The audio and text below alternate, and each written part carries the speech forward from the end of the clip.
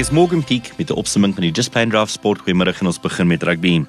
Die druk is op die Springbokke se bestuur voor vandeesweek se belangrike toets in die Rugby-kampioenskap teen die All Blacks in Wellington.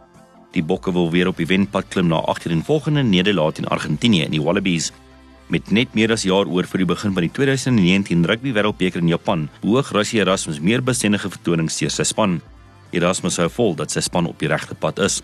Feeling the pressure that I hope it works and we can stay together till the World Cup, but I'm not feeling the pressure that we're doing the right thing. I know we're doing the right thing, and I know we're doing it right. Whoever takes the team to the World Cup or the next series or to November, we're doing the right things to fix South African rugby in the long term. If we just being crisis management, we could have flown in a lot of old players and who's been there and done that, and maybe lose by 4 or 5 points and say we're in the right place, or we can back these young guns now and start building a future. So yeah, the pressure is more on me than it's on the plate.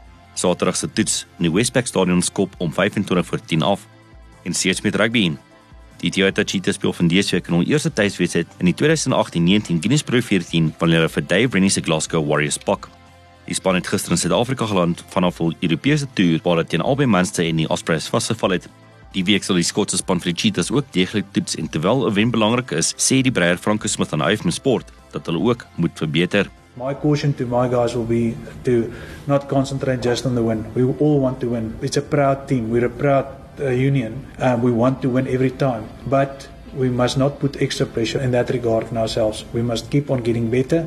Unfortunately, if we want to win sustainably or be significant sustainable and have sustainable success, we'll have to take small steps again. Saterdag se kragmeting in die Toyota Stadion skop om 7:30 af. En laastens sokker. Plaaslike sokker keer terug tot normaal die week met die Premier Sokkerliga wat hervat na die internasionale breek. Saterdagmiddag kom Cape Town City FC te staan teen Kaizer Chiefs en om 7:15 met Orlando Pirates kragte met SuperSport United en Bloemfontein City pak vir Luke Miles Freeset Stars. Sondagmiddag sal Bloemfontein Celtic 'n goeie begin tot die seisoen wil voortsit met die span wat na Toyota reis om vir die Black Leopards te pak. En dis die sport vir die jongste sportnuuskommentaar en meer, besoek www.ofm.co.za.